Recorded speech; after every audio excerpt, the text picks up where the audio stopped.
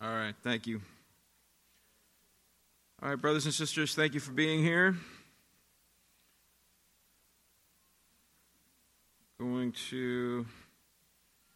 Where's my clock?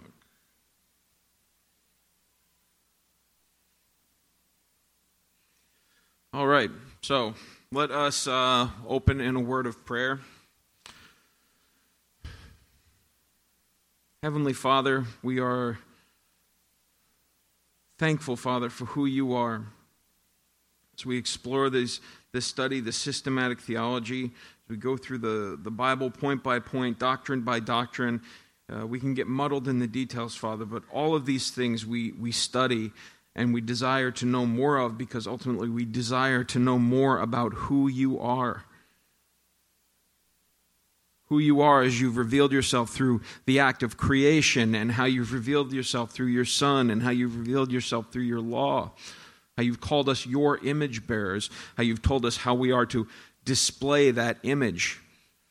We seek to know more about you so that we can understand how we are to live and act in this world, and so that we can do those things that please you, Father, especially when it comes to these things that we study today regarding your will, because we know that this is ultimately a part of your unchanging and unfolding plan of what should happen in the world according to your good purpose. We want to be a part of that good purpose. We know that you've called us out of death and into life according to that good purpose. And we seek to live in tune with that, not opposed to that. So please be with us, Father. Please be with us as we study. Please be with those that hear. Please be with me as I speak. Let us not be in error on either side of that. And let everything that we say, everything that we do, everything that we learn, seek to magnify and glorify you. It's in the name of your Son, Jesus Christ, that we ask these things. Amen. So today we are going to look at what we call the attributes of purpose. Mostly. We're going to look at a few other attributes as well. It's a lot to cover. I'm going to try to keep it as concise as I can. But it follows well in what we learned last time we were together, as I taught about the moral attributes of God, God's love, God's goodness, even God's wrath, those things where God determines, those things that are good and bad, that he distinguishes clearly, and that those things are distinguished within himself as he is the creator of all things. Now we move on to his attributes of purpose. The first attribute we'll be looking at today is no small subject. It's probably the thing we're going to be dealing with the most today, and that's the will of God. The will of God is a hard subject to research if you've ever done so, mostly because if you were to do a search for the will of God, you will get a very man-centered pool of resources about it.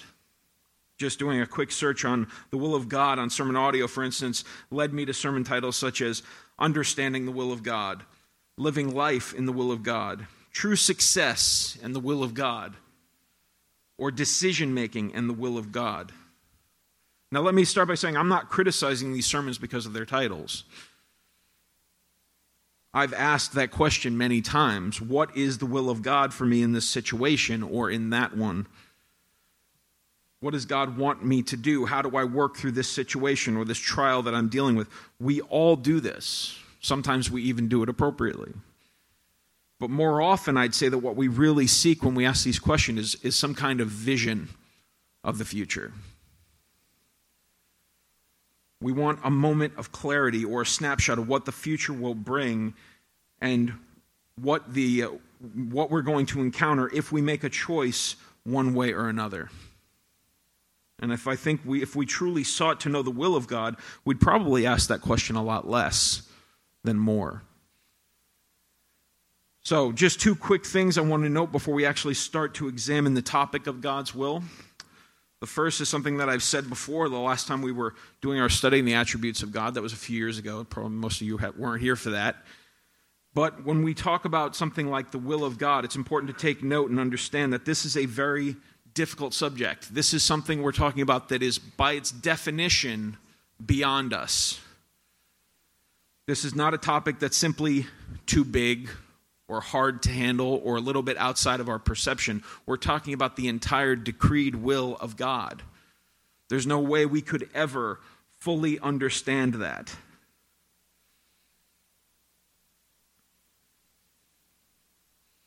All that we can do is examine those things about God's will, which are revealed to us through His Word, and come to some basic understanding of what it means when we say that God works through His own will. My second note to mention is that God's will is singular. It's hard to examine this subject from any one direction because it is multifaceted. If we look at the truth of it from one angle, we miss a whole set of truths on the other side of it. So, when I talk about the will of God, I will be talking about different types or aspects of God's will. But ultimately, it is singular. God is of one mind and one purpose. Job 23 says, I have not departed from the command of His lips. I have treasured the words of His mouth more than my necessary food. He is unique, and who can turn Him? And what His soul desires, that He does. For He performs what is appointed for me, and many such decrees are with Him. The King James Version phrases verse 13 by saying, He is of one mind. And He is indeed of one mind. There is one mind of God. He is of one purpose, singularly determined to carry out His one and holy will. So as we talk about it in different aspects, they're not different wills. It's all the same will of God. We're just examining it from all areas. So the first thing we're going to look at is the counsel of His will, also known as what might be called His decretive will. So to define what the will of God is, we'll first look to Grudem's book, if you have been reading along with us, where Wayne Grudem defines God's will as that attribute of God whereby He approves and determines to bring about every action necessary for the existence and activity of Himself and all creation. That means that when we talk about the aseity of God or the self-existence of God, we mean that God exists as an act of His own sheer will. It means that, just as Pastor Bob likes to remind us time and time again, that there's no maverick molecule in the universe, right? That He's being true. Every galaxy, planet, every person, every subatomic particle exists and acts as a result of God's will, and they act in accord with the governing laws and principles of life, the universe, and everything that He has put in place in accordance with His will. This is not something that takes place as a result of some other act outside of God, nor is it a reaction to people, places, or things or events which exist or take place within His creation. Instead, they take place just as the Lord our God has decreed from before any time where there was anything other than Him in existence. The primary passage that we have is in Ephesians 1. If you look there, you see in verse 9, where it says, He made known to us the mystery of His will, according to His kind intention, which He purposed in Him, with a view to an administration suitable to the fullness of the times, that is, the summing up of all things in Christ, things in heavens and things on earth, in Him. Also, we have obtained an inheritance, having been predestined according to His purpose, who works all things after the counsel of His will, to the end that we, who were the first to hope in Christ, would be to the praise of His glory. Who works all things according to His purpose, after the counsel of His will. This counsel of the will, just as Jesus said as He prayed in the Garden of Gethsemane, Now, Father, glorify me together with yourself, with the glory which I had with you before the world was. That's John 17:5. This counsel is the eternal counsel of Father, Son, and Spirit as they self-existed in eternity past, where the perfect love of the Godhead was displayed and experienced solely within the Holy Trinity alone. It's within that perfect communion where God determined within Himself to display His glory through the act of creation, and then to fully demonstrate that glory to us through His creation, through the person and work of the Son, Jesus Christ. These determinations we understand to be the decree of God. Much like a sovereign monarch will, like a king or a queen, will make their commands known to their subjects through a royal decree, which would often be written down on scrolls, and they would be read aloud to the public, or they would be posted somewhere public for all to read, so that everybody would know what the king or queen desired. God, too, has decreed that all things which are taking place throughout history are taking place according to his will. That's why some refer to this as the decretive will of God. It's all those things that God has determined he would do and now does, because in eternity past he decreed that these things would happen so as to display his glory. Do you have any questions at this point? No, we're good? In the Second London Baptist Confession, we read about the decrees this way. From all eternity, God decreed everything that occurs without reference to anything outside of himself.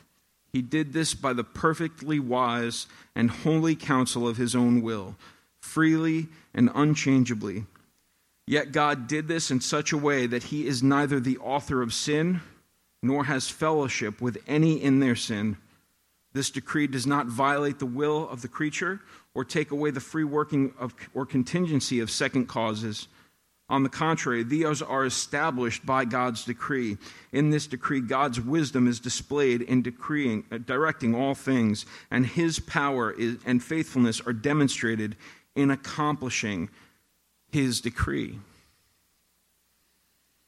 So when we talk about this decreed will of God, we're talking about everything.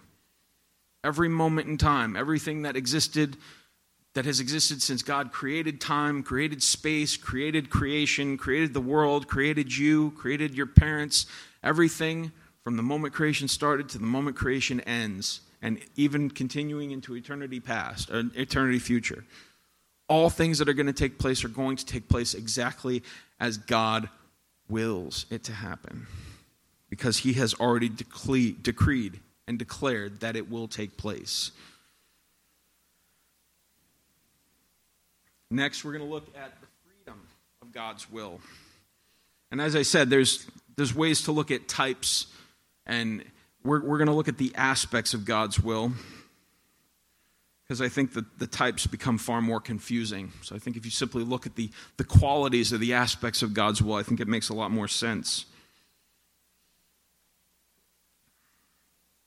So we've seen that God's will is part of his eternal determination to do those things that please him. Now we talk about the freedom of God's will. Here we acknowledge that God's freedom to carry out, we acknowledge his freedom to carry out his will. We might also see this as an extension of his sovereignty. Not only is God free in his ability to do the act of creating, meaning there's no physical restraints on God's will.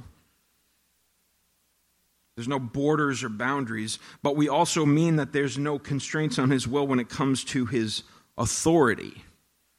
He doesn't have to take counsel with another. Nor does he have to concern himself with overstepping his authority by acting in one way or another.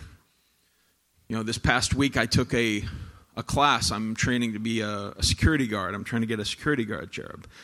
And I took, 3 days of class, 24 hours of class, and most of those hours were spent on recognizing what authority I have as a security guard and what authority I do not have. When I have the freedom to act, to deal with a certain situation, and when I have to restrain myself. To what degree can I act, and when do I have to restrain myself? To what governing authorities do I answer to if I abuse my power or authority? There's no such thing with God. There's no 8-hour exercising your divine authority class. God doesn't worry about that. God has the free, self-appointed authority to act any way he pleases within his creation, and more so, he has the power and ability to work out his will as well. In Psalm 135, we read, "For I know that the Lord is great, and that our Lord is above all gods. Whatever the Lord pleases, he does in heaven and in earth, in the seas and in all depths."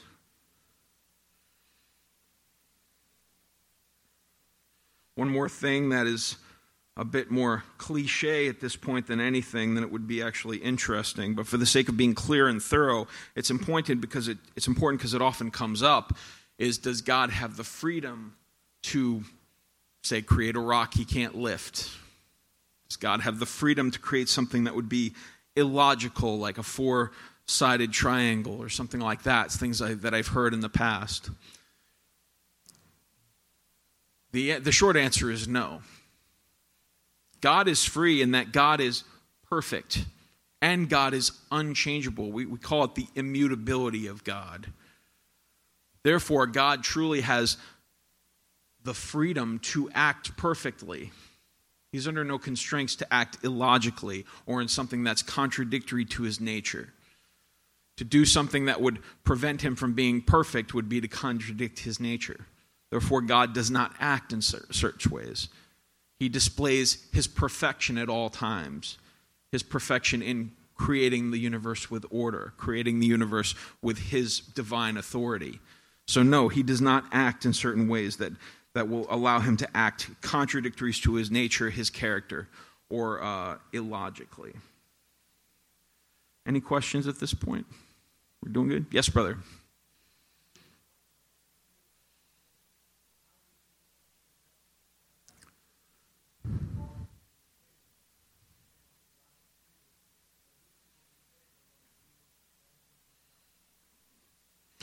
So to avoid hyper-Calvinism or something like that, where God's will is going to take place, therefore I don't have to worry about it. Well, because we're going to talk about a little bit more about that in about a minute, but essentially it's because God has not revealed his decrees to us, not in their entirety. There are certain things that God has revealed to us, and many, many, many things that God has kept secret. Therefore, we act not in accordance with what we expect or think or hope God will do in the future. We do in accordance with what God has revealed for us to do in this time here and now. Okay? Does that answer your question? Anyone else? Yes, brother.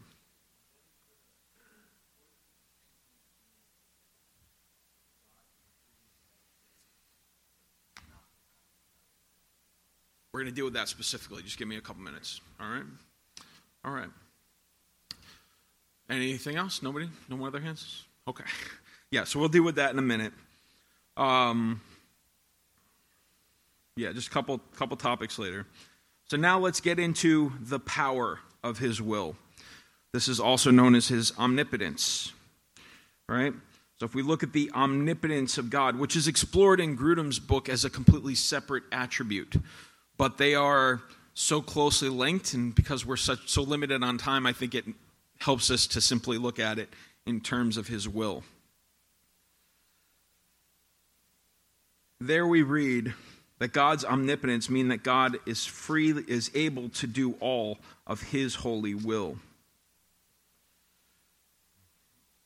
If we look at the Babylonian king of Nebuchadnezzar,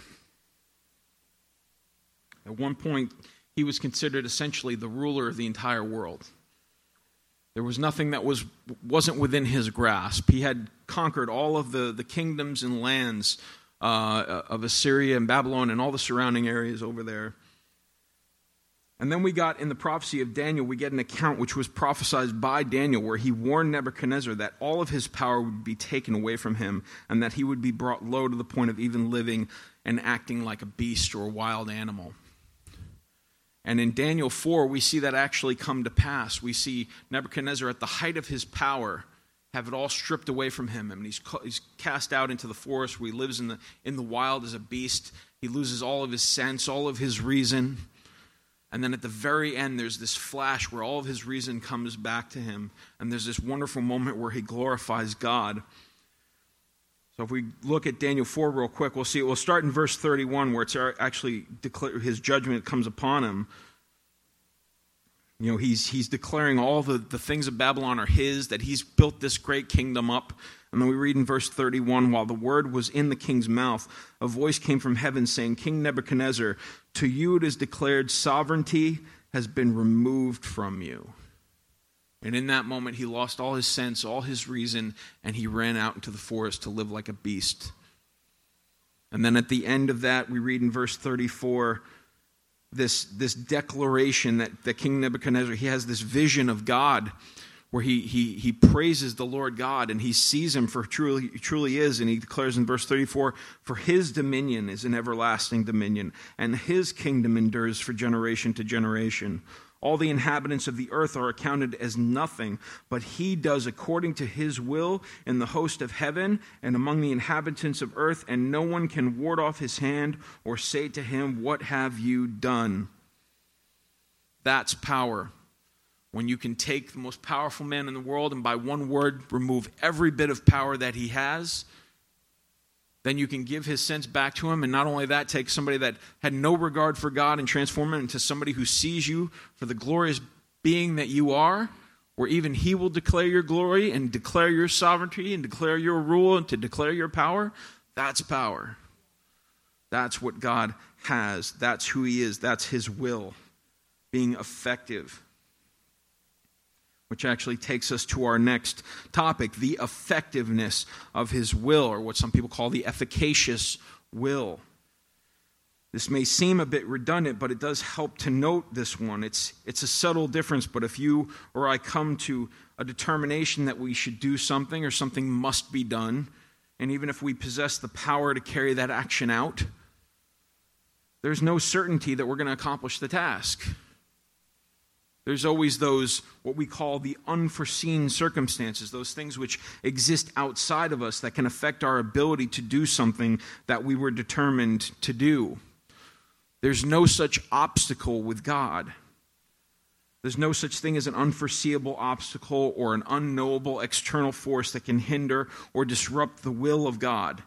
And because God declares these things according to his good pleasure before he even acts in creation, and because we have just seen that he absolutely has the sovereign power to act throughout his creation,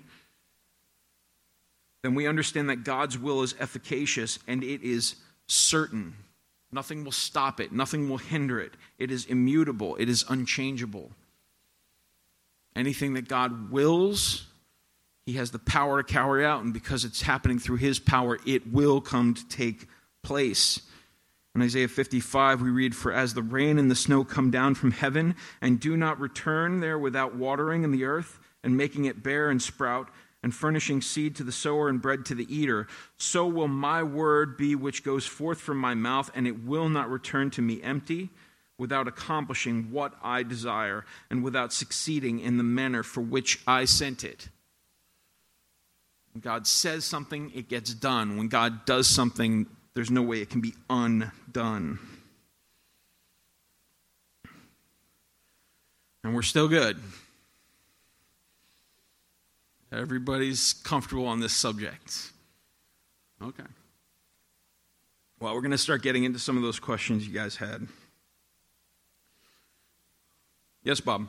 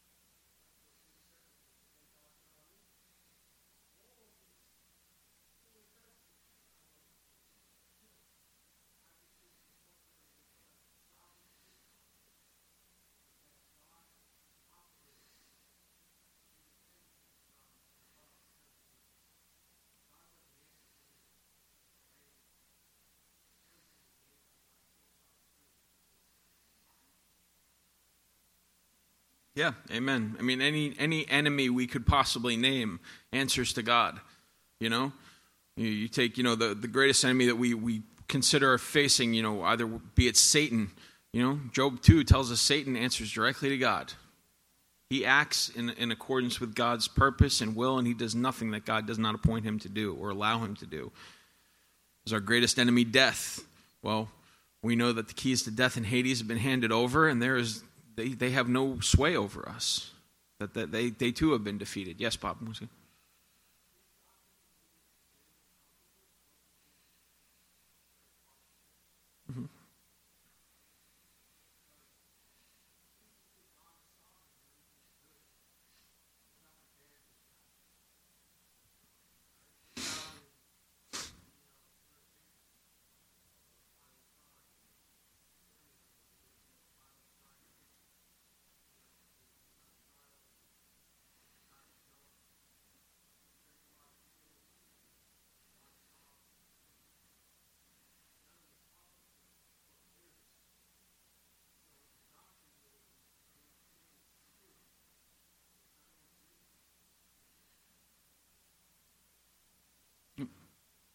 That kind of leads me right into my next point, where we're going to talk about the difference between what you were asking about before, the revealed will and the secret will, right? How do we know what God's will is? How do we understand God's will? What are we supposed to do when we consider God's will? We open up, I'll read the verse. In Deuteronomy 29, verse 29, we read, "The secret things belong to the Lord our God, but the things revealed belong to us and to our sons forever, that we may observe all the words of this law." That coming from Deuteronomy, the second giving of the law. Being told that is God's revealed will, that these are the things that belong to us, those things that are revealed to us in His Word are those things which God wants us to know. Everything else is secret, and those things belong to God. If you look back on history from this moment in time, and now this moment, and now this moment, everywhere back you already see the decree of God as it worked itself out so far. Looking forward, you can look 1,000,000 years, 200,000 years, 20 years, 5 minutes, or 4 seconds from this moment. You have no idea what's about to take place other than what God has revealed to us in His Word. There's no guarantee that you are, I could drop dead of a heart attack right now, right? I hope I don't, but I could. If so, glory be to God, because it was His will that it be done.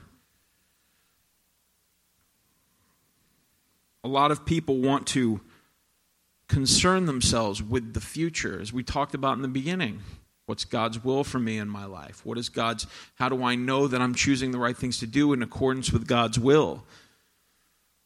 People who take the unhealthy path or the sinful path will turn to horoscopes, and they'll go to fortune tellers and mediums because they're dying to know what the future holds for them. It's not for you to know what the future holds. Not 10 years in your life, not 5 seconds in your life, at no point in your life. You're not meant to know your death, you're meant to know nothing other than ultimately God's plan for you is for you to live in eternity with Him and His Son in glory, perfected, holy, righteous, blameless, loving Him, knowing Him, where He will truly reveal Himself to you forever. That's God's ultimate purpose. We have no idea when that's going to happen, but we know it's going to happen because God has revealed that to us. The secret things are not for us. So therefore, we concern ourselves with the things that God has revealed to us in His Word.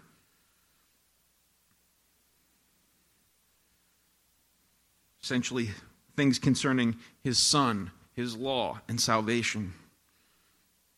Psalm 98, we read, "The Lord has made known His salvation. He has revealed His righteousness in the sight of the nations. He has remembered His loving kindness and His faithfulness to the house of Israel. All the ends of the earth have seen the salvation of our God." Concerning God's law, which is God's will for us. In Matthew 7, Jesus said, "Not everyone who says to me, 'Lord, Lord,' will enter the kingdom of heaven, but he who does the will of my Father who is in heaven." How do we know God's will if He hasn't revealed it? He has revealed His will for how we are to live in this world. Again, in Matthew 12, in stretching out His hand, Jesus towards His disciples, He said, "Behold my mother and my brothers, for whoever does the will of my Father who is in heaven, he is my brother and my sister and my mother." Once again, in John 8, "I have many things to speak and to judge concerning you, but He who sent me is true, and the things which I heard from Him, these I speak to the world." They did not realize that He had been speaking to them about the Father. So Jesus said, "When you lift up the Son of Man, then you will know that I am He, and I do nothing on my own initiative, but I speak these things as the Father taught me. And He who sent me is with me, and He has not left me alone, for I always do the things that are pleasing to Him." We are to live in accordance with God's law. We're to obey His commandments. We're to be faithful. We're not going to be faithful. We're still sinners. But we should still seek to live righteously, to do those things that will please him, to live in obedience, to repent, to pray, to hope, to trust. Those are the things that God has called us to. All the things of the world we don't have to concern ourselves with. James tells us that in James 4. He says, "Come now, you who say today or tomorrow we will go to such and such a city and spend a year there and engage in business and make a profit. Yet you do not know what your life will be like tomorrow. You are just a vapor that appears for a little while and then vanishes away. Instead, you ought to say, if the Lord wills, we will live and also do this or do that." John MacArthur had a great point about this. He said, as long as you're living within accordance of God's law, if you're seeking to be obedient, if you're trusting in Jesus Christ, trusting in the gospel, trusting in your salvation, then as long as God hasn't prevented you from doing it, you have freedom to do it. You're not promised success or hope in anything that you want to do in this world. But if you're wondering if you should marry this person or that person, as long as you're seeking to find somebody that's a godly partner, as God has entrusted to us, then you're free to marry whomever you wish. If you wondering if this job or that job is right for you, as long as you're seeking to do your work as an honest man that seeks to serve as he serves unto the Lord, you're free to choose any job you want.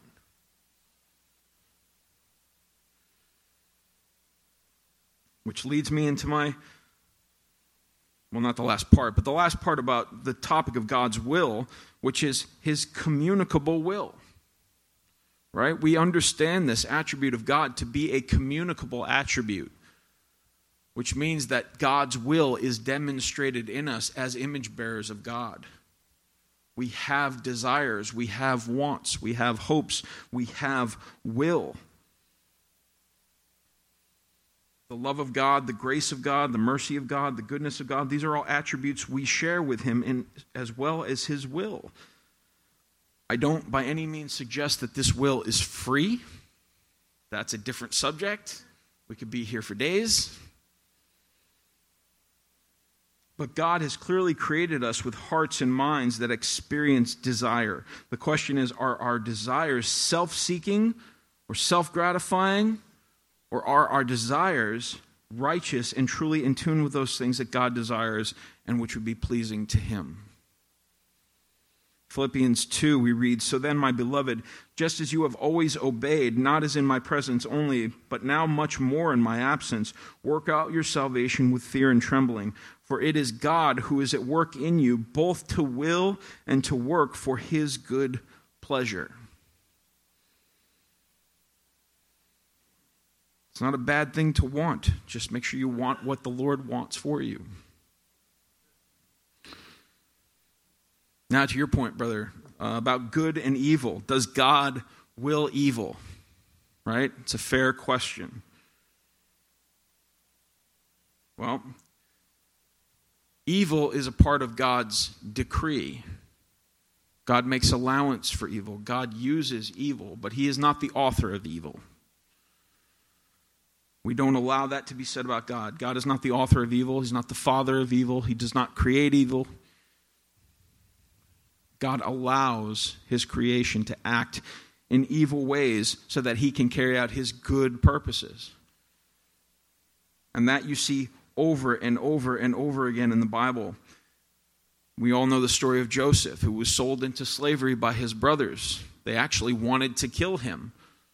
But instead, they captured him. They sold him off into slavery. He went off to Egypt, where then he was accused of sexually assaulting Potiphar's wife. He was sent to prison. And then all of a sudden, out of nowhere, he interprets a dream, and he becomes the second in command under the Pharaoh in Egypt. And then his brothers come to him, and he reconciles with his brothers. And at the very end, in Genesis 50:20, he says, "As for you, you meant evil against me, but God meant it for good in order to bring about this present result to preserve many people alive." God allowed Joseph's brothers to act evil so that people could be saved, so that people would live, so that Joseph would be exactly where he wanted him to be in exactly the right circumstances. We also see that on sort of a slightly slanted, negative skew when you look at Isaiah. In Isaiah chapter 10, in verse 5, we read, "Woe to Assyria," this is God speaking, "Woe to Assyria, the rod of my anger, and the staff in whose hands is my indignation.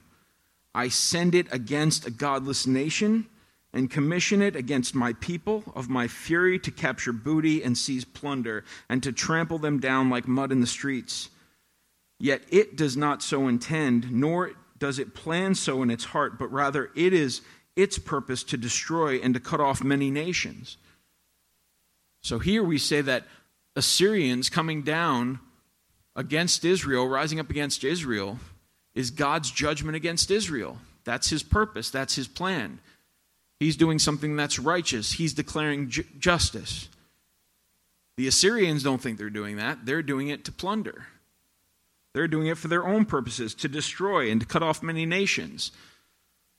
They're doing it to seek out their own evil intents. God means this for good, ultimately. The ultimate culmination we see in Acts chapter 4, where we read, "For truly in this city there were gathered together against your holy servant Jesus, whom you anointed, both Herod and Pontius Pilate, along with the Gentiles and the peoples of Israel, to do whatever your hand and your purpose predestined to occur."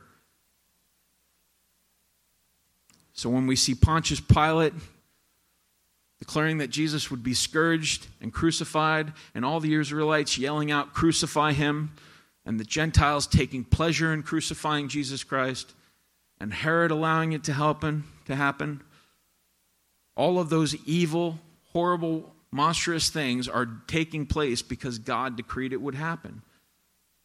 And it's a wonderful thing that happened.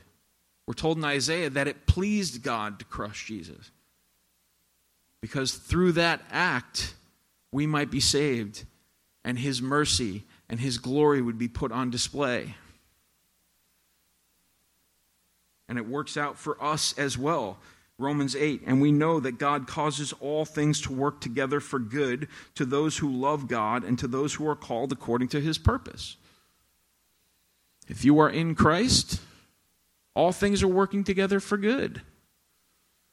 As Bob said, what happens if you get cancer or some horrible disease, right? As I've told you guys many times, since I've become a Christian, things haven't exactly worked out for me in the world. I developed multiple sclerosis. I lost one job. I struggled to find another job. Now I'm struggling to find another job. Might lose my apartment. It is what it is. But God's working these things out for me. Because through this, his mercy, his grace, his glory, his love for me will be demonstrated through Jesus Christ and through salvation. Right? I'm not saying I need to be happy about those things, because I don't fully understand how they're working out. But I know what the ultimate purpose of them is. And if you guys are dealing with those things, you can put your ultimate hope in the purpose of Jesus Christ as well. So, any other questions about the will of God before we move on? Yes, Frank?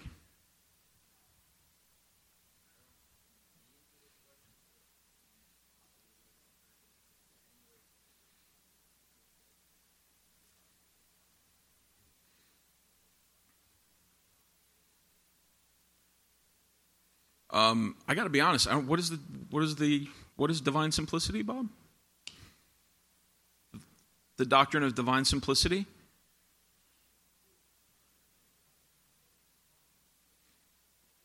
I'm sorry?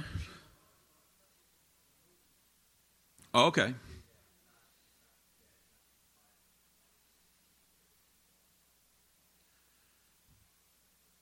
Okay. Yeah, like I said, for some reason I haven't heard that term to describe it before. But as we've said in the study of his attributes, God is manifold in his attributes. He is the one being of God. We distinguish these attributes because God sort of distinguishes them for us through his word. He refers to himself as love. He refers to himself as tender. He refers to himself as merciful and gracious. So we understand those things are are the will of God. They are the attributes of God. So we attribute those things to God.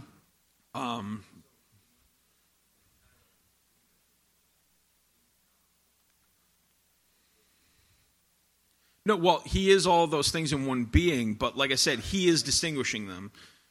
For the God is loving kindness. His loving kindness endures forever. Those are things he tells us about himself. So we can absolutely state those things as absolute truth because God has stated them plainly for us. Yes, Bob?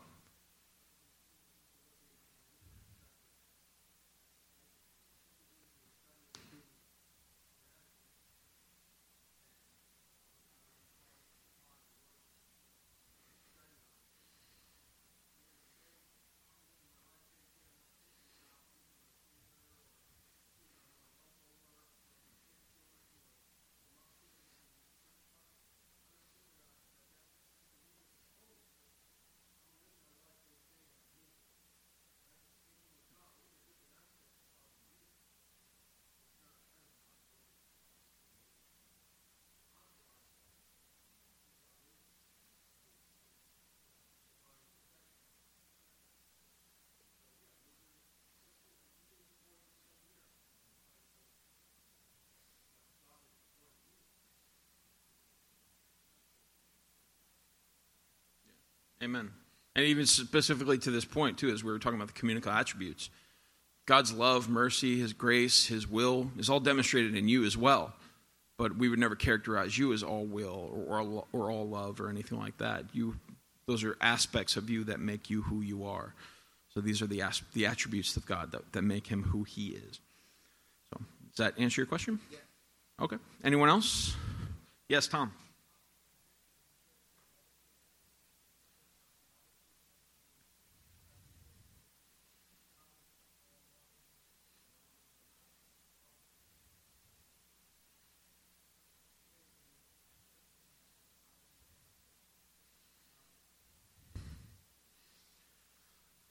Well, just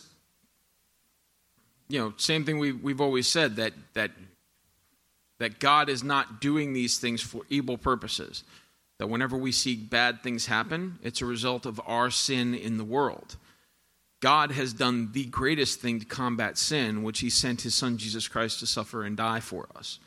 And now he sends his gospel out into the world so that those who hear that message and believe in his son Jesus Christ do not perish. All the things that we hear about with abortion, the Holocaust, these are all horrible, evil things, but they are all temporal, right? These are not eternal things we're talking about.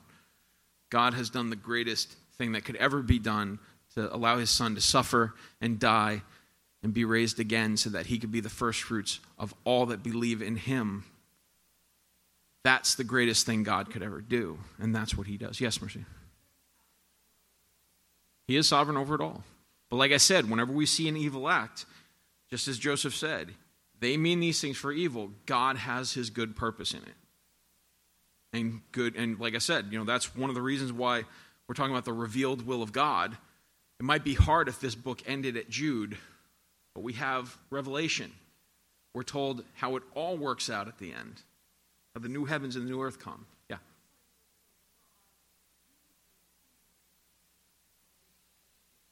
Yeah, but when God uses evil, he's using it for good purposes. He's using it to work out his good will and intentions. Yes, Bob?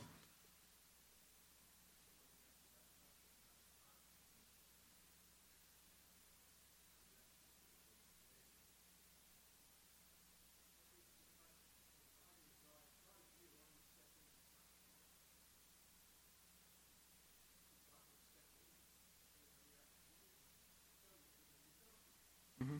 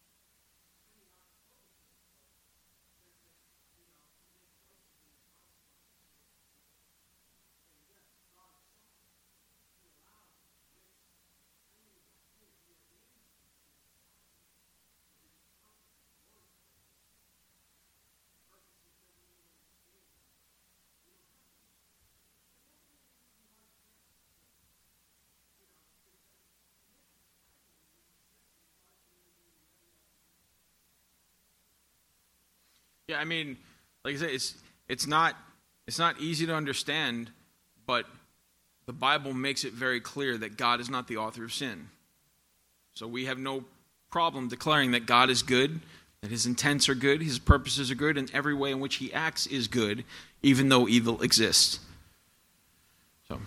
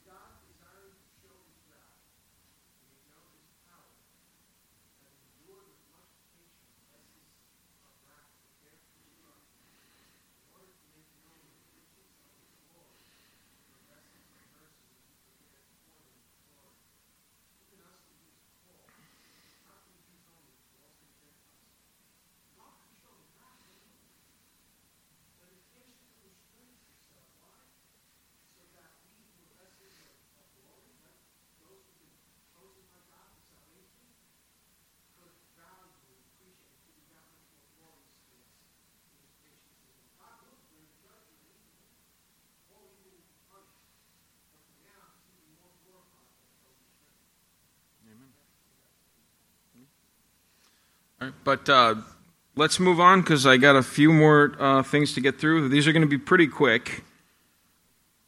These are what we call the summary attributes. These are all other qualities of God's attributes that don't really fit easily into any one category. But these are the last of the attributes we're going to look at briefly.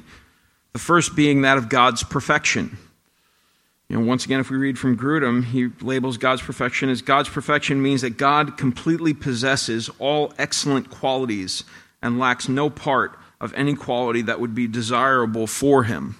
And I'm going to put this together with God's beauty, where he says that God's beauty is that attribute of God whereby he is the sum of all desirable qualities.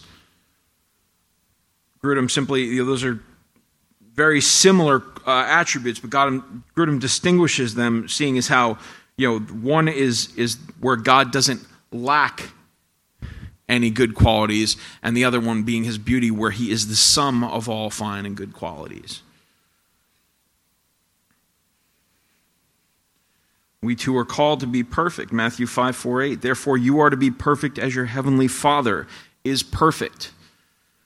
We are to seek to be beautiful, to not lack any fine qualities. In Psalm 27:4, talking about God's beauty, we read, "One thing I have asked for from the Lord that I shall seek, that I may dwell in the house of the Lord all the days of my life, to behold the beauty of the Lord and to meditate in his temple." As we seek to understand and know Christ more, we will behold the beauty of God, because the fullness of God is displayed in Jesus Christ. It's there where we see pure righteousness, pure holiness, pure love, pure mercy, pure compassion. And then the final attribute is that of God's blessedness, which we also understand to be the joy of God. Grudem says what'd you just do? Grudem says that God's blessedness means that God delights fully in himself and in all that reflects his character. Piper actually has a wonderful series of sermons on this, where he talks about the pleasures of God. He talks about God being pleased in himself. He's pleased by his glory, by his freedom, by his Son, by the faith and hope in his people, and acts of righteousness as displayed in his image bearers. Anything that is of God or by God or anything that is displaying the character of God is pleasing to him. He is pleased in himself. That's the blessedness of God.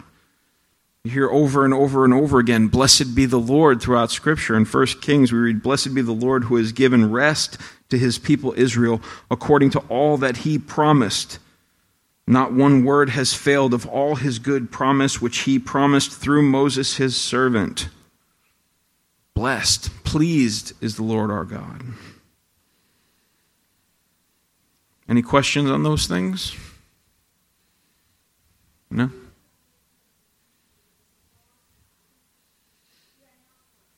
Mm-hmm. Yes, I mean, actually, we're going to get to that right now because we're getting into application, right? So, the application is to be like Christ, right? That's the best display of perfection that we have. Through his revealed will, as we read about in the Scripture, we learn more and more about Christ, and we are called to be more and more like Christ. We seek to be sanctified, to be set further and further apart, further and further outside of this world, not corrupted by the things of the world, to desire things that are more and more of God's kingdom, right? We call those the communicable attributes of God, as we've already seen a few times tonight, because they are attributes which are displayed within us, his image bearers. Therefore, we should prayerfully seek to be Christ-like, to have a mind and heart that would will as Christ would will, to humbly submit to God and to do those things that please him. The Lord's Prayer, Jesus said, pray in this way, our Father who is in heaven, hallowed be thy name, your kingdom come, your will be done on earth as it is in heaven, and give us this day our daily bread, and forgive us our debts as we have also forgiven our debtors. And do not lead us into temptation, but deliver us from evil. If we display any power or authority, or on those things which God gives us authority, should be exercised with godly wisdom, as Christ would exercise them. Because as we know that wisdom begins with the fear of the Lord. And when we seek to recognize things such as beauty or blessings or perfection, that we don't use surface level evidence to define these things. We don't look at someone's looks to define beauty. We look at their heart. We look at how much they love God and how much God would be pleased with this person in their life. That's how we define beauty, or somebody to be perfect or blessed. And finally, we seek to glorify God. We remember that is why he created us in his image. That's why he works within us. That's why the very reason why he saved us, so that he would get the glory and that he and he alone would be praised. I'll read one more time from Ephesians 1. Also, we have obtained an inheritance, having been predestined according to his purpose, who works all things after the counsel of his will, to the end that we who were the first to hope in Christ would be to the praise of his glory. That's what we hope in. That as we are more Christ-like, as we seek to live according to his purpose, that we would be to the praise of his glory, that he would be glorified in our lives. Do I have any questions? That pretty much wraps it up. No? Okay, Rick, can you hand out the tests? We're going to take a pop quiz. Make sure you guys know all about God's will, his blessing, his beautifulness. No? All right. Brother Tony, could you pray, please? Lead us out in prayer. Yeah.